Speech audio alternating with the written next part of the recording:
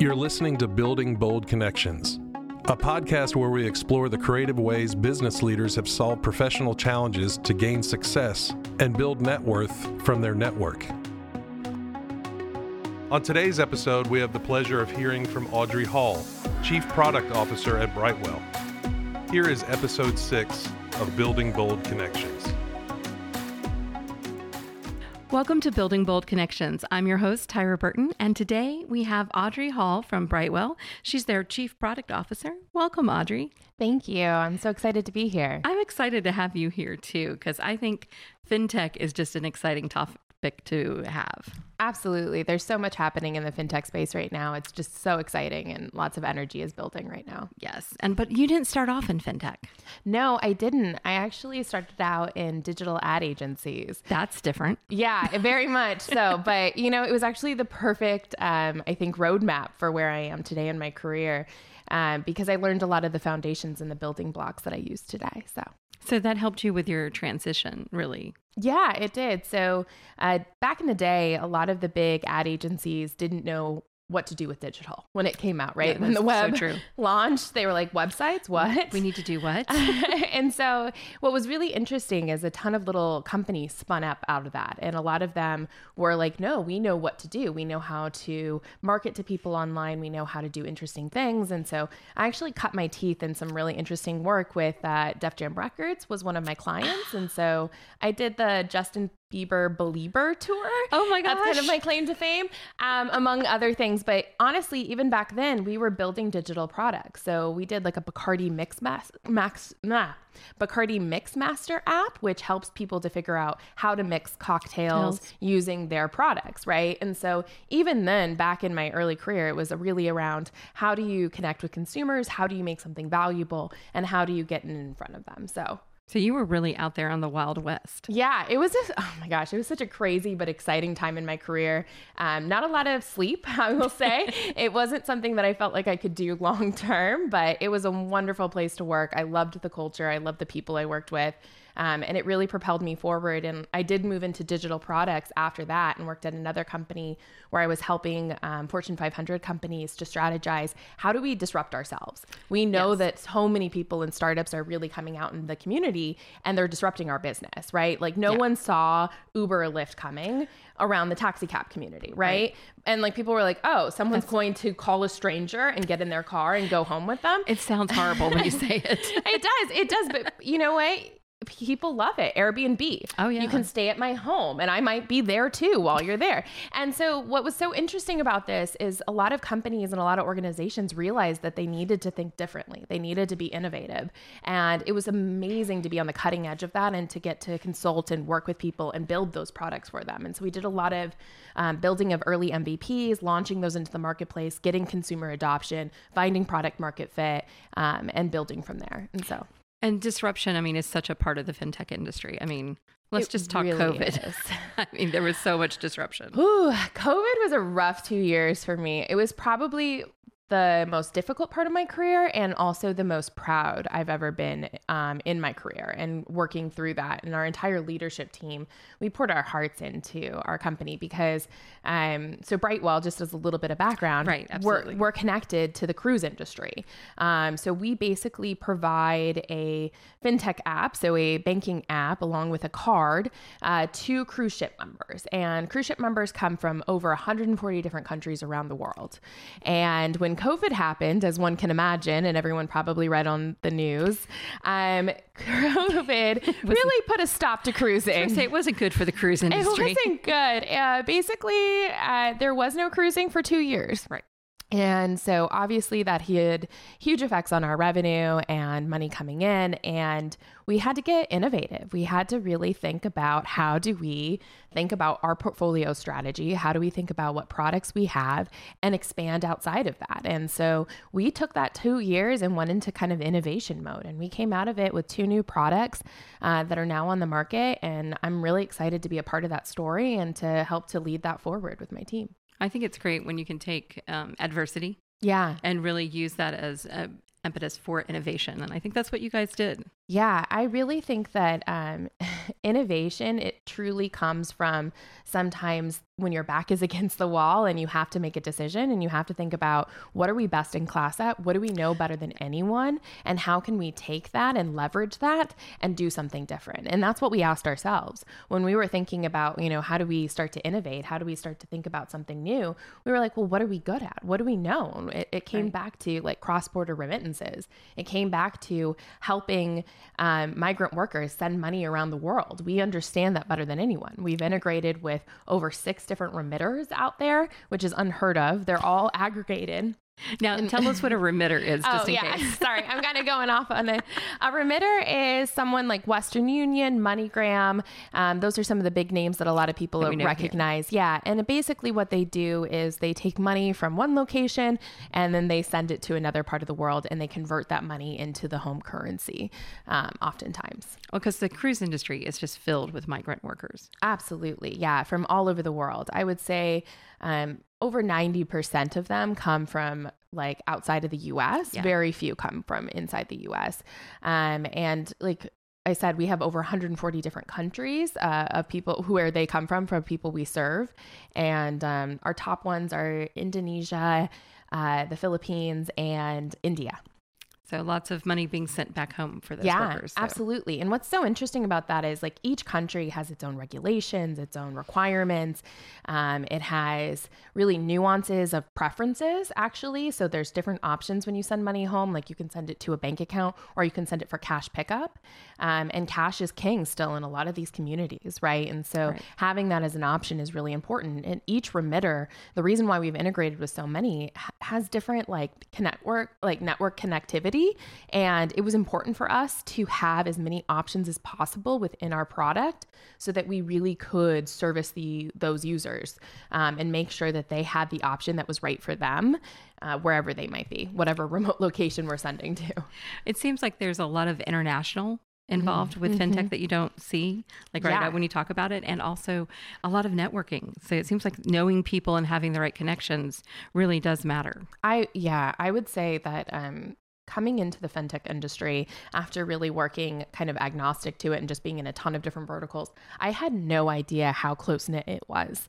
It is very tight community. A lot of people know a lot of people. And once you get introduced to it, it's very friends and family feeling, right? Of just like, oh yeah, blah, blah, blah, blah, blah. Oh yeah, I'm somehow connected to her or him this way.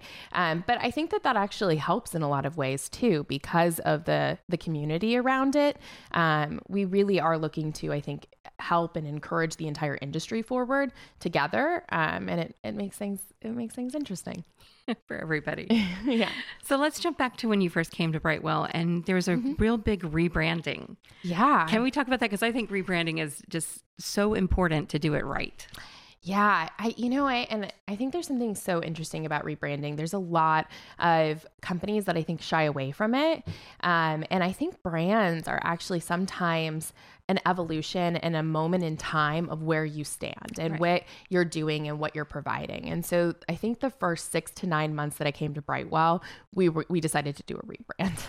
And I think that it was largely because this company has gone through many different iterations of who we are and what we provide our users.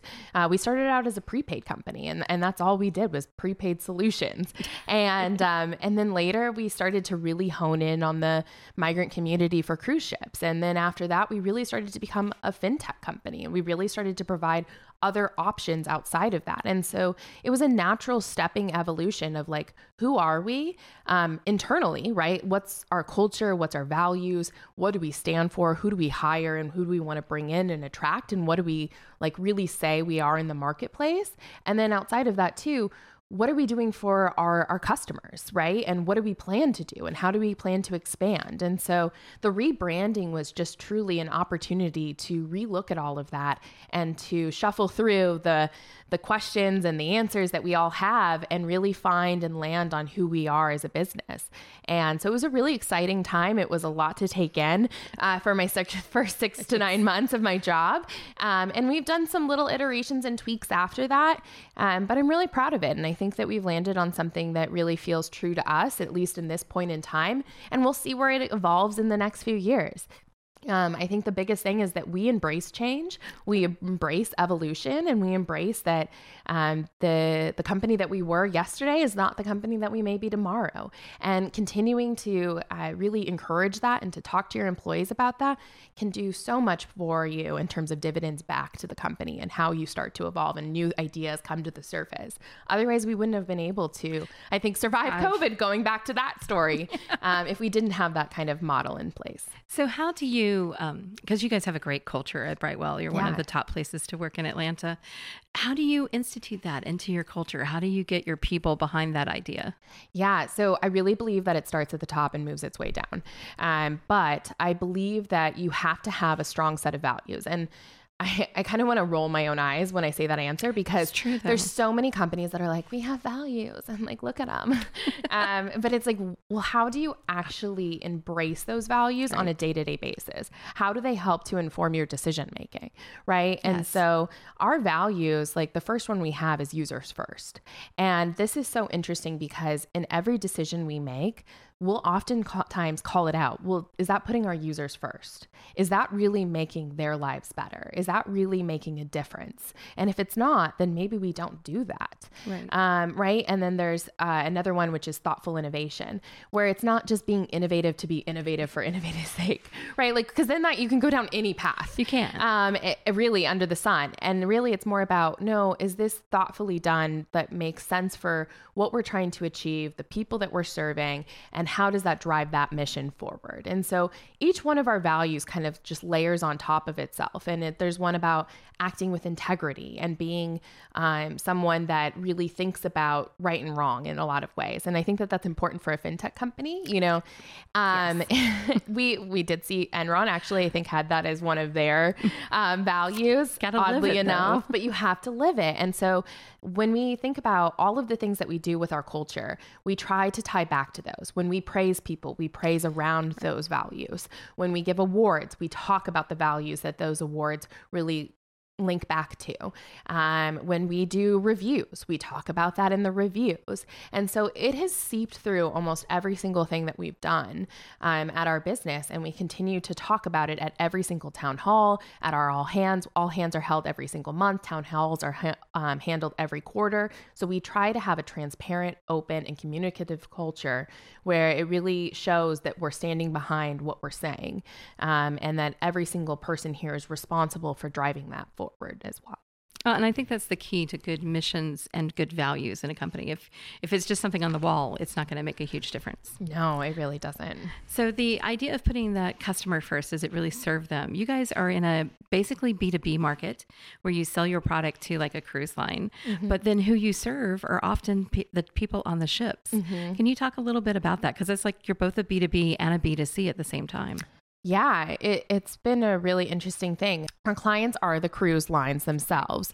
And with our new products like Ready Remit, where we are kind of abstracting that technology of the cross-border services and providing it to other fintechs, other businesses, those are our clients. But at the end of the day, we know that we have to build a product that's not just for them and makes their lives better from the side of the financial people at the cruise line or the fintech developers who are integrating with our services. We are building products for them, but we also know we're building for their end users as well. And to be valuable, to be able to stand out in the marketplace and really shine, you have to focus on user experiences. This has been something that everyone's been shouting from the rooftops for years, but you'd be surprised at how often it gets ignored.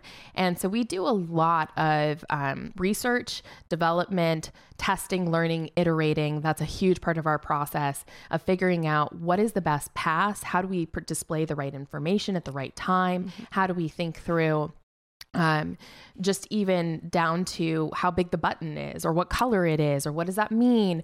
Our color theory is huge because in some countries red is good, in some others it's bad.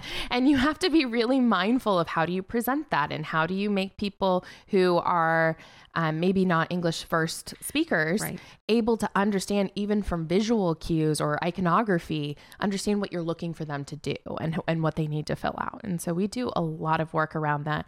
And at the end of the day, that's what makes us a really great partner to all of those businesses. It's because we're thinking about their end users as well. We're providing an exceptional experience. And through that exceptional experience, we are all benefiting from that. Well, and it seems like education is just huge, especially when you're dealing with migrant workers. Understanding that all those cultural things you talked about, education becomes really a key point in fintech that you don't, again, think about. Yeah, absolutely. We really take an onus of education and empowerment, especially when we go back to like the migrant worker community. And especially they're the ones who are traditionally using cross-border services, right? You're sending money home to like family and friends. And those folks are traditionally underserved in the marketplace. And there's just not a lot of, I would say, educational materials, helpful materials around that. Oftentimes what we even learned with our cruise ship workers is that many of them had never been banked before.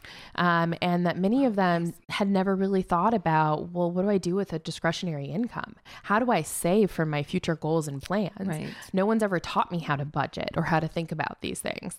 And so I think that what's really great about our company is that we truly care about these people and we truly want to make a difference in their lives. And we want them to achieve the goals that they have, whether it's eventually leaving that industry and starting their own bar, sending their kids to college. There's lots of different goals that we've heard throughout the years. And so we've taken an onus on ourselves of like, how do we build materials? How do we build educational, foundational, work for them to where we can teach them those building blocks? Obviously, like every person is different and nothing is a one size fits all. And so I want to be careful with that, but it really is trying to be more of that guide, trying to be more of that person that's here. Like, I'm here on this journey with you. You are the hero of your own story. You are experiencing your own life and you are making decisions, but let us help you with the right knowledge and information along the way so that you feel supported in that journey. I just think when you think about fintech, we always talk about the technology and innovation, and really you have to think about that end user so much and what they need to actually put that into practice. Absolutely. So I know that fraud is a huge impact in the fintech industry. Can you speak to that a little bit? Absolutely. So back to those users, I think that they are some of the most hardworking, wonderful people in the world. But they are also new to what I'll call some of the scams or phishing scams that many of us have.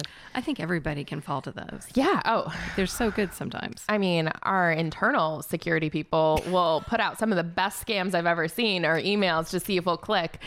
We do constant training internally too, to make sure that we're always thinking about it and learning and processing what our users are going through. But I will say that they are oftentimes taken advantage of, and they'll use tactics that are difficult in the sense that they give you some kind of urgency or feeling of something is going to go wrong if you don't take action right away.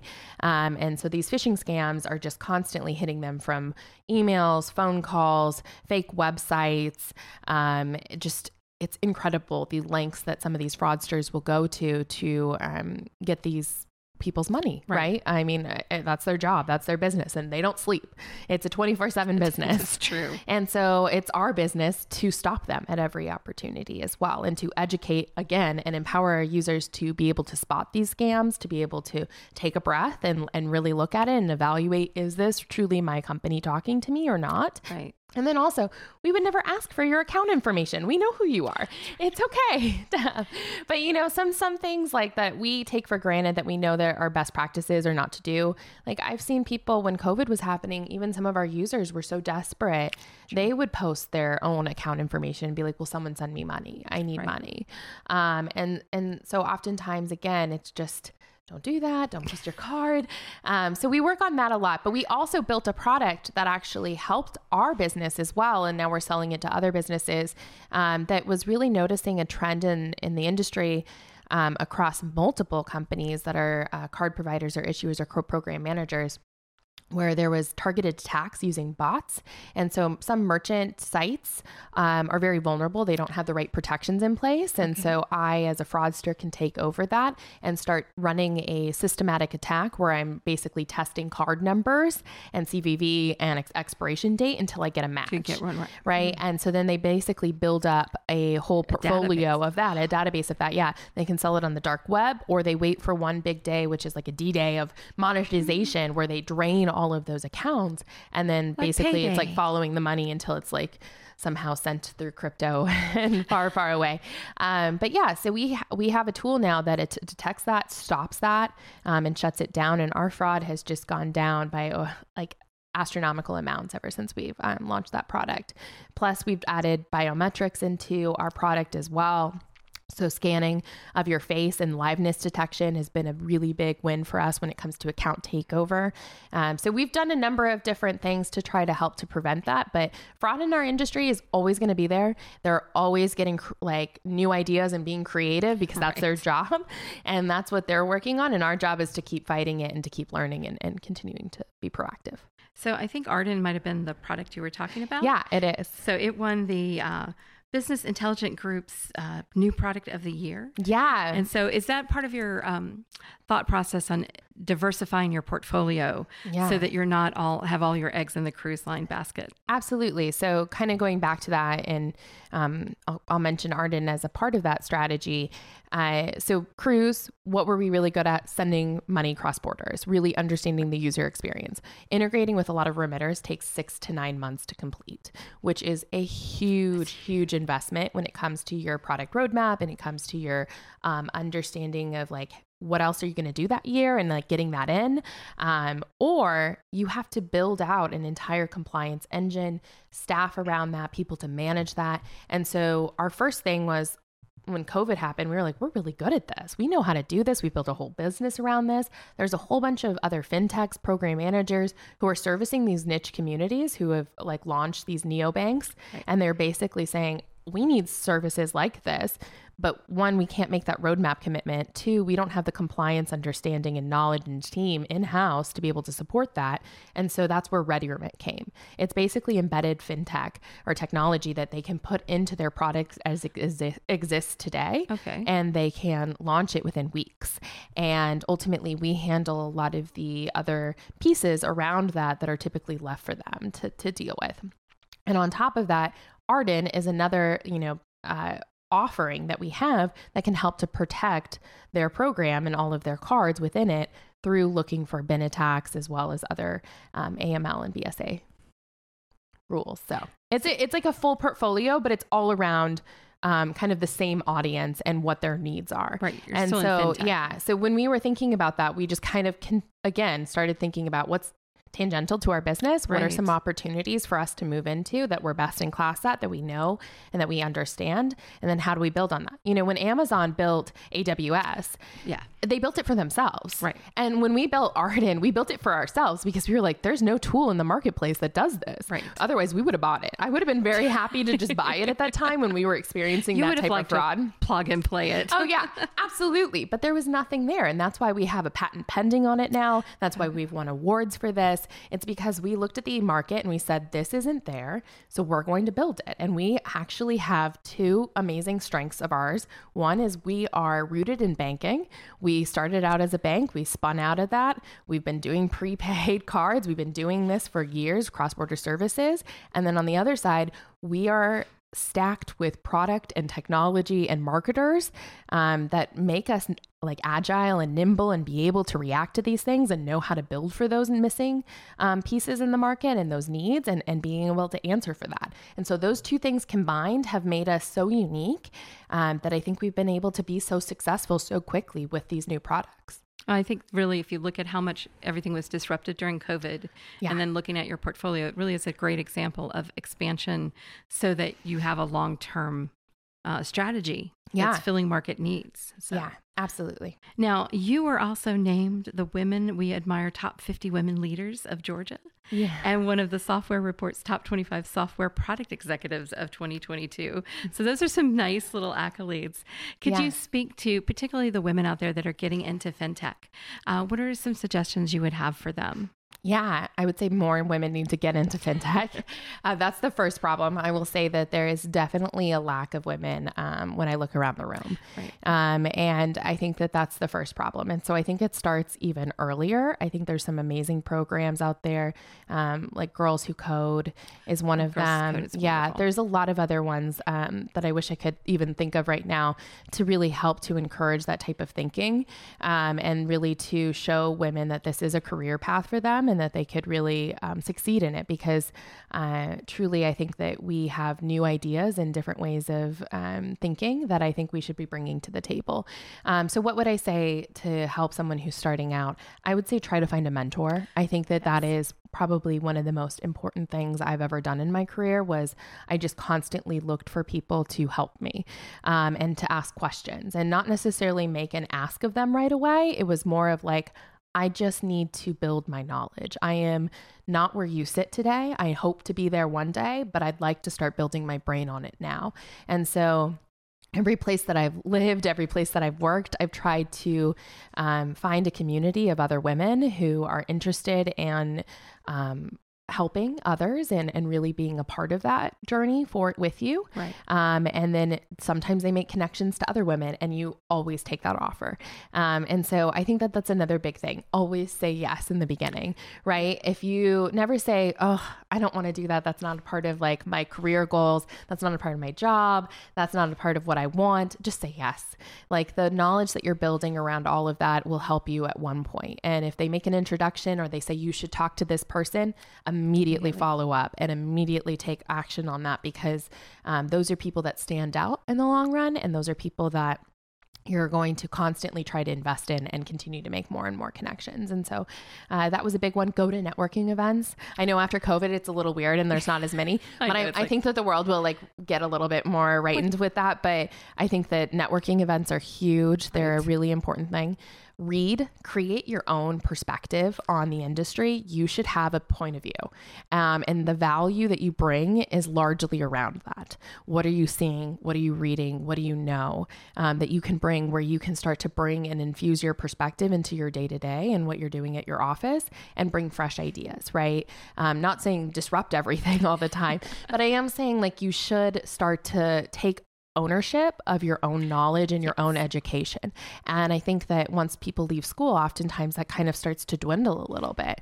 But instead it's like, no, embrace it. Go back to that. You've learned a lot of these key pieces of how you should be learning and building on your knowledge. Yes. That should never end, especially if you really want to be specialized in a certain vertical. So the last thing I want to ask you is, what do you think is the next thing on the horizon in fintech? Yeah, I actually think we're doing it. So when I look out into the marketplace, I think what's really hot right now is embedded fintech, right? Embedded technology. And so that's really what largely ReadyRemit is, which is that product that I was talking about, where we're abstracting basically our technology from Navigator of all of those cross-border services and compliance as a service and packaging it up and being able to embed that into your product and provide those services on top of that. Cross-border is huge, and we're seeing more and more people expand outside of their own country, and people are still moving. On top of that, companies are now hiring people from all over the world, right? Yes. COVID accelerated that. And so I think that there's a lot of exciting stuff that's happening there. And I think that we're right in time and right place, right time, and knowledge around that. And so I'm excited about it. At the end of the day, people need to be paid. They do. Well, Audrey, thank you so much for joining us here on Building Bold Connections. Thank you so much for having me. I had a wonderful time. Thank you for listening to Building Bold Connections. This has been a Coles College and Joel A. Katz Music and Entertainment Business Program production.